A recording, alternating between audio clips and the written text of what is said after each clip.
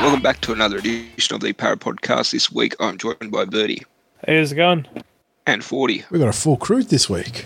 And Ham. Oh, you stole my thunder. I was going to say, the boys are back in town. After a win, we're back on the bandwagon. And your host, Hamish. Well, we were still there because it was a win the week before. So they weren't happy enough with it. Okay. What was a 30-point flogging over Manly, and you're not happy enough with it? I needed a 42-point first half to get us back.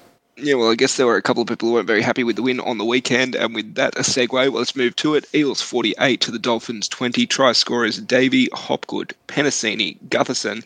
That's Penasini with a double. Bailey Simonson, Sean Russell, and Gutherson with a double as well. Mitch was 8 from 8 off the boot, perfect, and that came from a halftime score of 42-4. Let's just go to some of those team stats. We had almost 60% possession, an extra 10 minutes time in possession.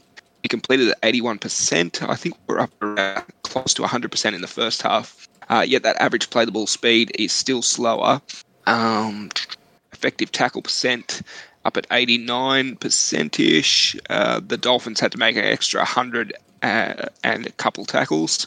They had 26 tackles to our 26 missed tackles to our 24. 26 ineffective tackles to our 9, 12 errors to our 9, 2 penalties conceded to our 3, one player on the report, that was Sivo for the raised forearm, which has been dealt with by way of fine. So I'll start with you, Bertie. What did you like? What did you not like? Oh, well, first half, I couldn't think of a better first half besides their first try. Just it seemed like a training run, and it's not like as if we did the same thing. We had the same play, but it was different options in the end. Like if you look at the first try to Davey and even the Hopgood, it just seems like it was so easy. It came easy, and then that's probably what led to our second half probably not being our best. We got a bit excited, a bit it just seems like every time, whenever we had a chance in the in goal line or in their red zone, we'd score, and they probably assumed that would be the same thing. But we just had to come out and. Not often do you win by almost 30, you almost hit 50, and then you have a bit of taste in your mouth, and it was just it could have been better. But I just want to say, I feel as though this team they get a bit excited sometimes, and you love that. You don't want to be boring and look at in terms of their play, they play, they see what they play, if that makes sense, whatever. I just feel as though Wise up footy. Yeah, exactly, and you look at it Moses is the perfect example. He likes to shoot down the short side sometimes. Sometimes he doesn't. He runs on last. But I just feel as though they got a bit happy, and Brendan Hands had that one error where he passes it pretty much to Carr right in front of him, I believe. And it's just you look at the Dolphins. They scored 3 tries that were pretty much long range tries. With Hammer, most players it's very hard to score a long range try. For Hammer, it just seems like every second try of his is a long range. And the only try that really made me a bit upset was the Tafare try, where it just seems like we're just backing off, and you got a big centre there. You got to meet him, head on. You can't give him a starting run up, and that's the only negatives I can think of from that game. 40. Yeah, I mean, there is that obviously classic sporting cliche, a game of a couple different halves there, where the Eels were electric in the first, and then not so good in the second, but again, that part of that was, I think, the Dolphins lifting their standards after they sputtered out of the gates in the second half. They then sort of locked it in. But yeah, that first half was outstanding. The Eels played that almost perfect blend of adventurous attacking football without, pushing silly passes, and really the play that typified that perfectly was Bryce Cartwright. He pulled the trigger on a number of offloads that were all just placed perfectly without being reckless, and it was good to see all the boys getting into score. Outside of that, Mitch probably had I'd say on the whole, a very good game, but there are a couple of select moments where he probably would have him back, given how he sort of attacked Hamish Tabuai-Fidow, who is just electric. I mean, I love watching this guy play, and he did it against us a couple of times with that kick with Mitch in the second half that was too shallow, and then obviously that first try, well, not first try, he set up the first try with that big break off the Felice Kafusi tip on, but then after scrum where Bailey Simonson got done, he just, took it to the house. So very special play, very special talent. But for Parramatta, yeah, they did a very good job in the first half. And I was saying in the 60s that for me, the second half wasn't as tilting as some other people would have been. My old man in particular, he was kicking up a storm at home, was real upset about how bad we were going and not going, running them through with the sword. But heading into the bye, I don't want, it's very cliche, but I don't want our Eels to be, too cocky and too confident, even though they deserve to be confident, but not too confident.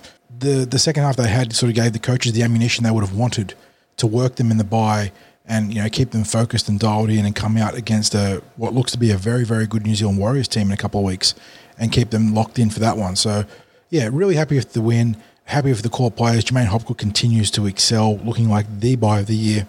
When you look at value to production, just insane. And the scariest part is that we're still nowhere near our best. We're doing this with no Dylan Brown, no Sean Lane, guys backing up from Origin. This team is really, really starting to whir, and the media is starting to catch on to it, and sort of neutral pundits are starting to catch on to it, and everyone's starting to look over their shoulder as the Eels sort of storm into contention. Well, yeah, you talk about... Oh, sorry. I was just going to follow on for that and say especially that first half had people looking over their shoulders. Yeah, well, you look at the crispness of those, like, that's, as Burty and 40 have pointed out, that it wasn't, like, off-the-cuff stuff that did it. We obviously had a plan to hit the edges and then use the offloads, and it really isolate the halfback coming in. It was very well tactically and very well coached. That, that was our plan, and we stuck to it. And the great thing about it is Moses made sure that we did stick to those plays. As Burty pointed out, they had a couple of options, but it was essentially the same play every time where the ball, 2 or 3 tackles off the kickoff, shift to Cartwright, and then Cart either stands to pass to Penasini or delivers an offload to Moses, and we were away. Like, it was absolutely perfectly executed, perfectly coached, perfectly tacticianed. And to think that first half when the Dolphins scored, I wasn't worried because the 2 sets that we'd had, we rolled through them. I think the opening set of the game we made 70 metres on the ground, which on the first set of the game, that's when you should be defending and trying keeping a team in their own half. So I knew we had them. And then, obviously, Tabuai Fido, his speed, a poor kick from Moses, fortunate bounce for Kaufusi, who picked it up to pass to Fido, who raced through. I was a bit worried when they went through, and luckily Braden McGrady threw that flick pass. My gosh. Sivo, I think it was Sivo coming back the other way. He might have had him, but even still, throwing that flick pass in that situation, no one was expecting it. Hold on to it. He probably scores. But luckily he did, because after that, it was all Parramatta. It was all one-way traffic. It was incredible. My thoughts on the second half, I said at halftime, I don't care if we don't score another point, because to put on 7 tries in any game, if we did that over 80 minutes, say if we scored 3 tries first half, 4 tries second half, you're going brilliant attacking. So the fact that we did it in one half, I don't care that we only put on 1 more try. I understand that 2 of the tries in the second half were long range, but still to keep them to, if we had kept them to 4, I believe over the past 5 games we've conceded on average 13.6 points per game. If we had kept them to 4 over the past 5 games, we would have only averaged 10.4 points against us per game. I understand the opposition hasn't been quality. In that time, though, we have played the Rabbitohs and we have played the Cowboys, who have on a bit of a resurgence. So there was 2 good teams followed by Bulldogs, Manly, and the Dolphins. If we had kept them to 4, 10.4 points, 2 tries and 1 conversion. That's incredible defensive work. So a few things to tighten up, but overall, putting on 48 points in a game, I was absolutely stoked. I couldn't believe what I was seeing. Yeah, I thought for I think it was the 3rd and the 4th try. After we scored the 3rd one, went down, got a drink, and then came back and thought we were still watching the replay. But obviously a different try scorer. But you're right, that first half, lots to be happy about. That second half, we did get into that sort of malaise, but it is hard to keep it up when you've completely outplayed your opponent to such an extent. And you have won. Already over. You've won you score 7 tries, you've won the game. Yeah, no doubt. And it'd be very hard to come back and get yourself back up. But also the opposition, they don't want to have 7 more tries put against them. So they're obviously, and the Dolphins, I said in the preview pod, I don't think the Dolphins will roll over as easy as the Manly did. And you got the Bromwich brothers, you got Kaufusi, Ray Stone, Nichols. Like, I think we saw that in the second half that they thought, no, we don't want to be embarrassed here anymore. That they stood back up and they started playing, the solid football that we have seen from the Dolphins with a little bit of flashiness from Tabuai-Fidow. One moment that did make me smile in the game was when Will scored the try, not the one where he went absolutely beast mode on Ewan Aiken, but the other one where he backed up and got the easier try. I think it was Ray Stone sort of dived at him late when he scored the try, and Will Penseni turned around and saw it was Ray, and they sort of like cleared off each other and they're all good. It was just a good bit of sportsmanship from a couple of ex-mates there, or ex-teammates, still mates. I phrased that one poorly, but yeah, they sort of dapped each other up after and made sure there was no bad blood there. Can we talk about that first try from Bensini? Bumping, destroying Ewan Aitken, who was a very good defensive centre. He runs like an NFL running back. He gets so low and leans so aggressively into contact that he creates these big, bump plays. We've seen him do it time and time again. It's very difficult to defend against, and he does it very, very well. And he's 21. Yeah, he's just doing 21. Yep, We've got to lock him up. I understand he's re-signed for 2 more years. I think at the end of 2025. I believe he signed up until. But you look at future leaders. You look at future captains of this club. I think he's one of them. At 21 years old, I don't think I've seen someone come into first grade and have that sustained success, especially in the backs. Because usually you have a boom rookie. They come in at 18, 19. They fly out of the gates. They look good, and then they have that plateau period.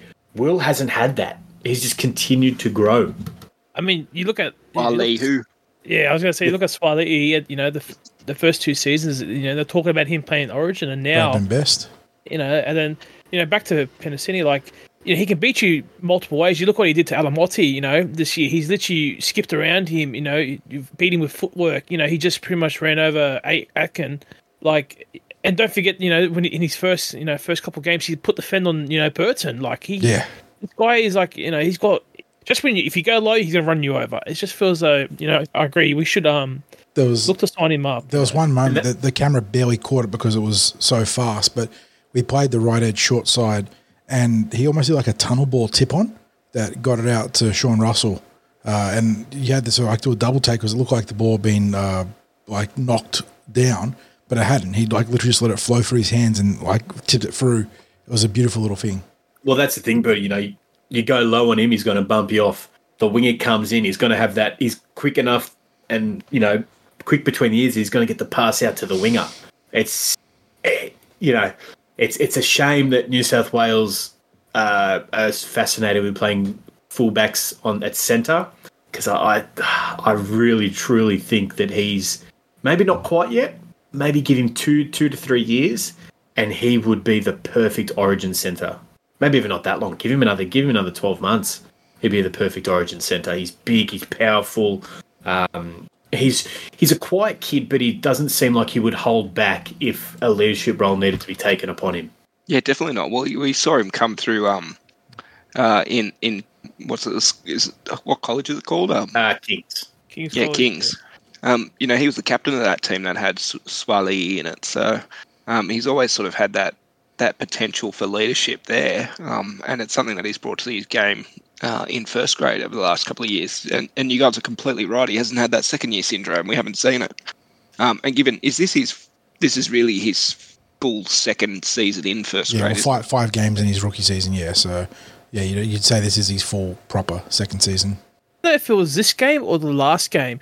I think it was Cartwright gave him a bad pass, and he literally, he gave it to Cartwright, let him know that wasn't good enough. He shows already leadership, and this is, as I said, a guy in his, third technically year, telling a veteran in Cartwright, the pass you did was not good enough, and so it's just, he's pretty switched on, and I can't think of anything. Usually you can think of a player, he needs to work on this. The only thing I can think of really is, I don't know, his defense is great. He's probably his ball playing, but even then, I don't know. We're pretty much blessed with talent to have him. Finally, we've got a centre who we can, build around. Essentially, that right edge. Well, you talk about centres you can build around. I've spoken to waxed lyrical about him for the past month. But Bailey Simonson, this is now his 3rd game in a row. He's run over 200 metres. This is exactly what we needed at the start of the year, where we had someone making bulk carries, making bulk tackle breaks. He's quick too. whenever a break's made, Bailey's there. And, it wasn't the perfect game for him too. He had a couple of defensive lapses, which is, once again, not terrible because it's something you can coach up. So he's playing really good football with room to improve, which is fantastic. So it's also, like we spoke, boys, about the importance of having our backs lifting in the sort of the defensive carries, because when you put our forward pack in that position to be fresh in advantage positions, like, look what they do. They just dominate. So very, very good to see this back line, headed by Penasini and Simonson. But, I know Mike has got his downs, but he's been a lot more consistent, and Sean Russell's really growing in confidence on that right wing. So really good to see them going well. I tell you what was nice to see out there, Junior Paulo and Regan Campbell-Gillard on the same field at the same time. It's been a while. It has been. It has been. I thought June's had a great stint. Looked really good playing direct and physical. Had a really nice offload that set up a big line break. Reg, there was a little scare in the game where he sort of was rubbing at his right pec. But he looks to be okay because I think he was spotted enjoying the classic post-win celebratory beer, which is you don't get to do it if you're injured, so he should be good. And yeah, Reg, well, I don't know if he can do much more to get picked for Origin, but it's been obviously to our benefit that he hasn't. But yeah, the big man is just so good. I'm sorry, I don't remember them on the field at the same time. I don't know if they were on the field at the same time, but it was nice to see them on the same field on the same day, I guess. Yeah. I should have specified properly. Oh, no. You're right to pull me up, Ham. No, you got me worried there because I was like, I don't remember them.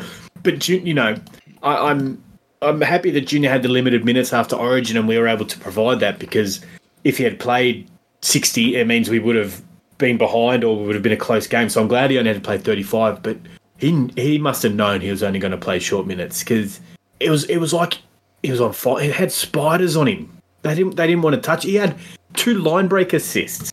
What prop has 2 line break assists? Only one, Junior Paulo. I don't want to, toot my own horn, but I wasn't on the pod last week. But I did have a prediction. I did say Hopgood try and try assist. So I'm about to start charging for my, predictions, services. So yeah, get on board. A new rugby league guru.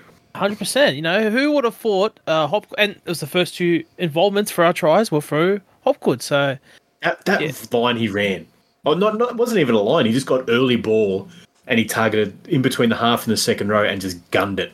Absolutely gunned for it. It's not like he hasn't been physical this season. He's played with plenty of grit and toughness, but the last 2 games against Manly and then the Dolphins, he's had that extra gear physicality, hasn't he, where he's just bulldozed dudes. He's gone through forwards and halves and whoever's been in his way and just carry them over the try line to score. So he is in seriously good form. And with that Thomas Flegler injury, it's going to come down to him and Corey Horsburgh for Origin 3. And I sure hope, I would not begrudge him the Origin pick, right? But selfishly, you'd like him to be available for the Eels. But he's certainly making a compelling case to be picked by Billy Swope, for Billy Slater to pick him.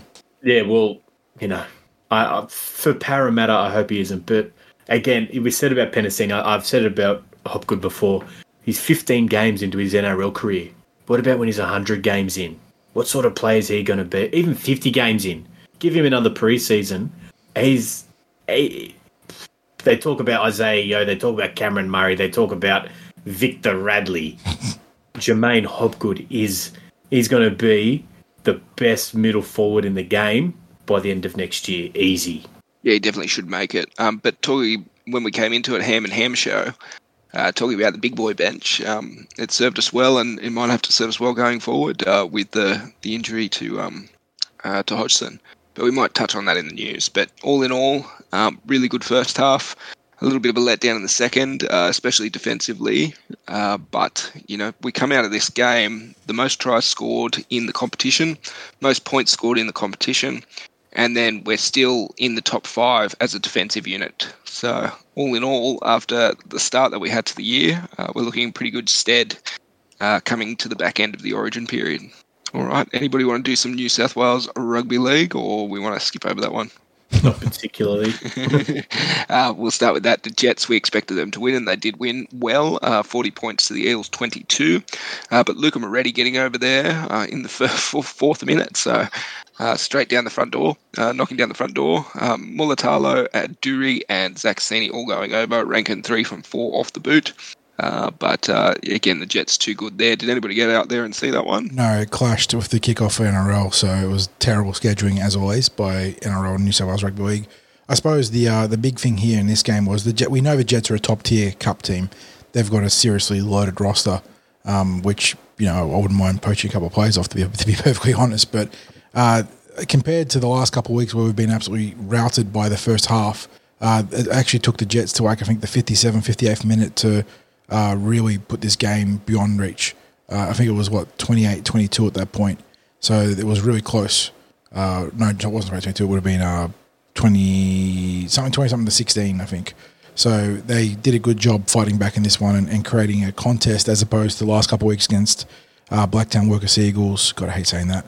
And the Bulldogs, where we just got completely done within 15, 20 minutes, honestly. Let's get on to some positive news then, which was in the Flegg. Eels 22 to the Sharks 12. Matt Arthur getting a brace there. Charlie Geimer and Araz Nanva all going over. Ethan Sanders 3 from 4 off the boot. And then there was a sin bin each there. Richard Penasini going off in both going off in the 58th minute. Ham 40. I haven't heard any. I watched the replay. Not the replay, sorry, the highlights. They looked pretty good. But it just goes to show what this team can accomplish when, I don't want to talk him up too much, but when Ethan Sanders gets back on the field, I understand he played SG ball and I understand he's 19, but this Jersey Flegg is his team. And when you see him play Jersey Flegg, he owns the field, he owns the ball, he owns the moments, he owns the game. Like, I would like to see him come up to New South Wales Cup eventually. I understand that New South Wales Cup have the bye this week, and I think he's maybe got a rep honour coming his way with the under-19s. I feel like he could be the halfback there because I've seen them all, and he's head and shoulders above any 19-year-old half in the SG ball competition. I don't know who's been playing reserve grade or higher, but he's the best. So, you give him a couple of weeks for that, but I hope to the end of the year that Ethan is somehow playing reserve grade New South Wales Cup, because I think that will elevate New South Wales Cup and it will elevate Ethan before he goes into another NRL preseason. Can he play? Sorry, I was going to say, can he play another position? Like could he start off on the bench, or is it just straight in half? There's no Ben Hunt where he can play hooker a bit, sort of thing. Well, I don't know if he could play hooker, but the way they've been playing the other half, it's been a second row the past 3 weeks. So maybe that is something they could look at. Maybe start the game 40 minutes with that second row and then push them out. But I reckon Ethan could handle it. He's a strong character. He's a strong player. He's physically big enough, I believe.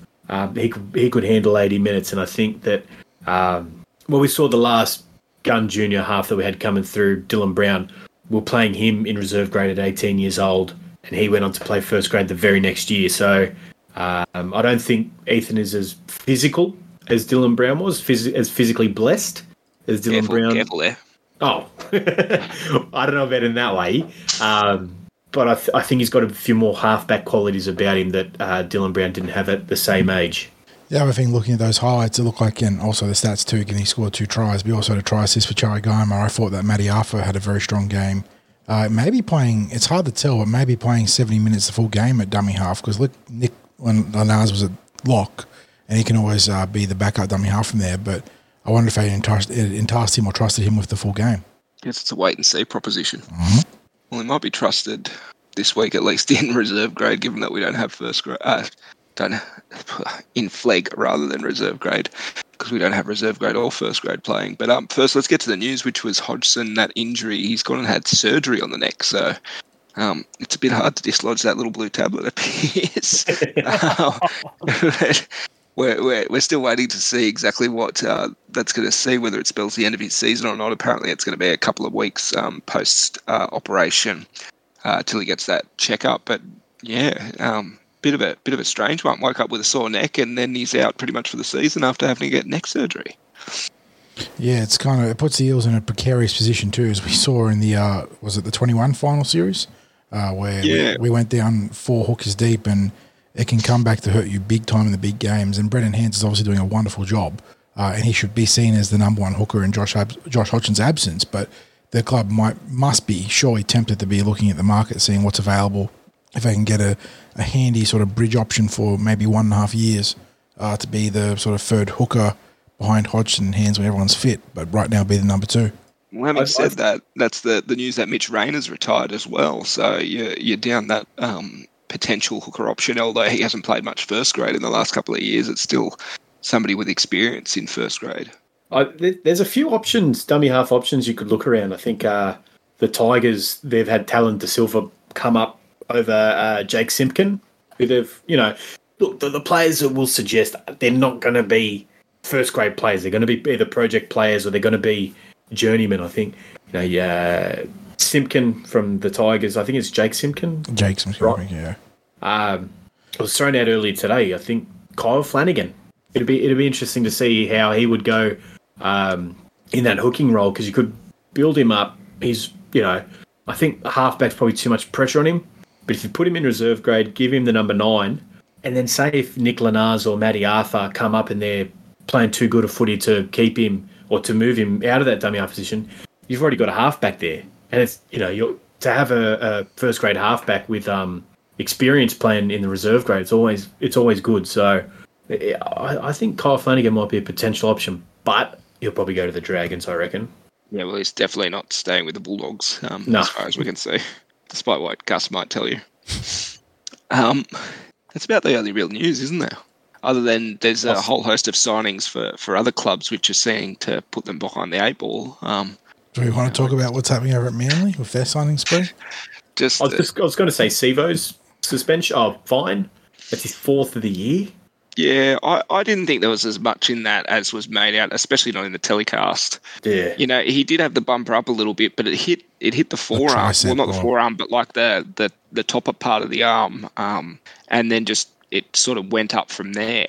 It's like one of those head-high tackles where it starts, on the upper chest and then just unfortunately slips up.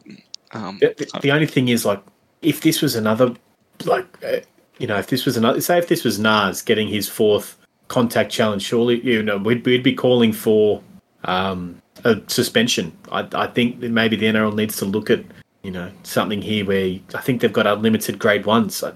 Well, this is the way they wanted to go down, because they listened to Gus, and Gus says, we need players playing footy every week.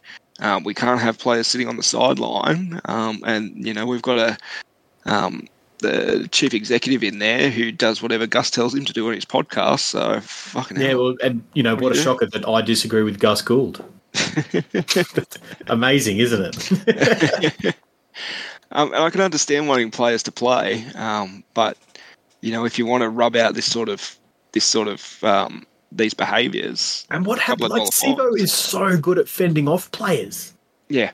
I don't. Why is all of a sudden the elbow being bent? Put the arm out. Put the arm out, Micah, and use that fend again. You were so good at it. I don't understand. Any other news other than, I guess, Manly seeming to never want to play or be competitive? Oh, we got disgracing the referee, potential allegedly. If you want to talk about Reece Walsh. Yeah. Well, he carried on the way that he did post-Origin, and whilst I thought it was New South Wales, Fox and Luai, who are making absolute gooses of themselves, Walsh didn't do much better.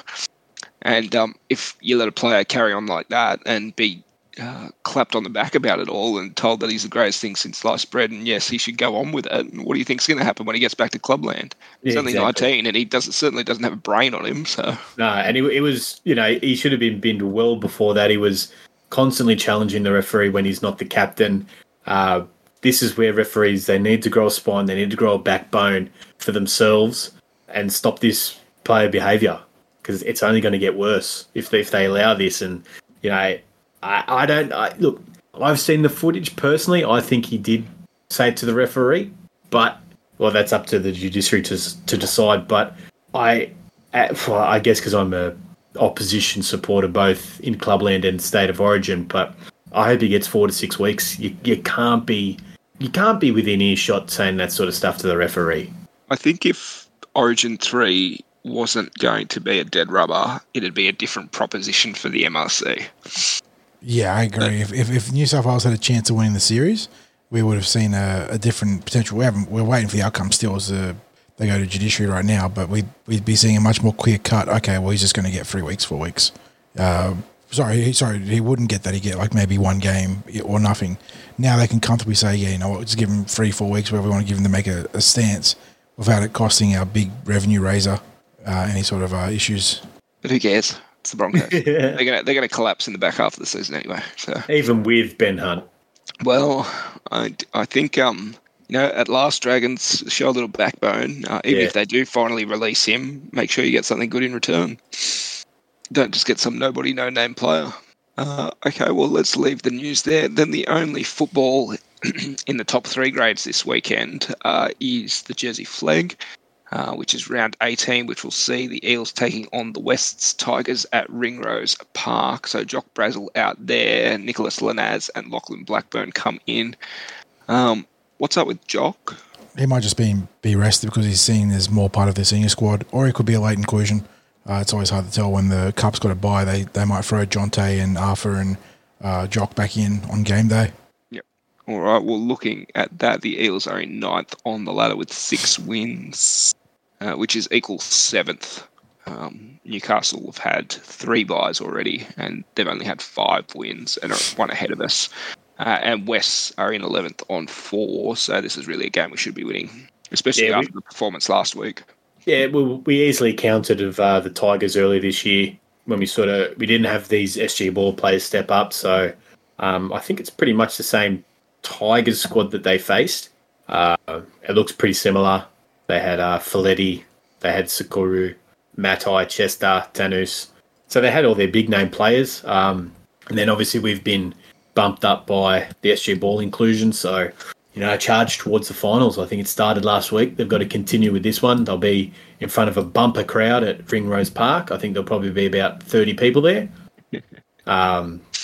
So yeah, it's time to get the job done, boys. I guess as many as that were at that Rabbitohs game, or I guess the Roosters game, the 6:15 p.m. game. And then in other Eels news or Eels games, the junior development squads are playing throughout the holiday period to Parramatta, Marist, and then a couple of different other Parramatta teams. Yeah, the never really ends the development cycle for the Eels and for the other major clubs, obviously. But yeah, the 2024 sort of junior rep seasons and the development squads, they start now. These the kids, the boys and girls, they're going to be fighting for Mats and Tasha Gale and SG ball spots. So, yeah, good stuff. Well, there you are. Quick pod's a good pod. That's Might it. over there. And the Eels, of course, with the bye over the week. So we expect to get Sean Lane coming out in the next team list Tuesday. Hopefully some clarity on Dylan Brown too, given he's got a second court appearance in the meantime before we play the Warriors. So we might. There's no guarantees, but we might have an update on where he stands with the NRL.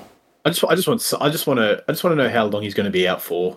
That's all. Yeah. Like if he's going to be out for the rest of the year, he's going to be out for the rest of the year. If he's not, I just want to know so we can, it'll be a plan for the club. Yeah. I think the plan at the moment is to play Dejon Arcee because the wheels of justice turn very slowly, and I very much doubt things will be finalised tomorrow. Yeah.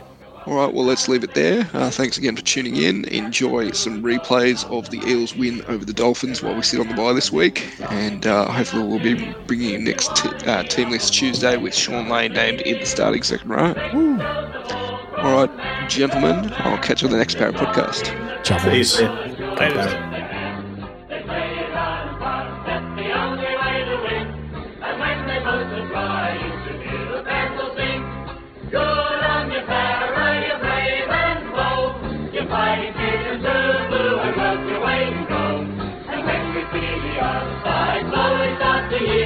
We raise our voices to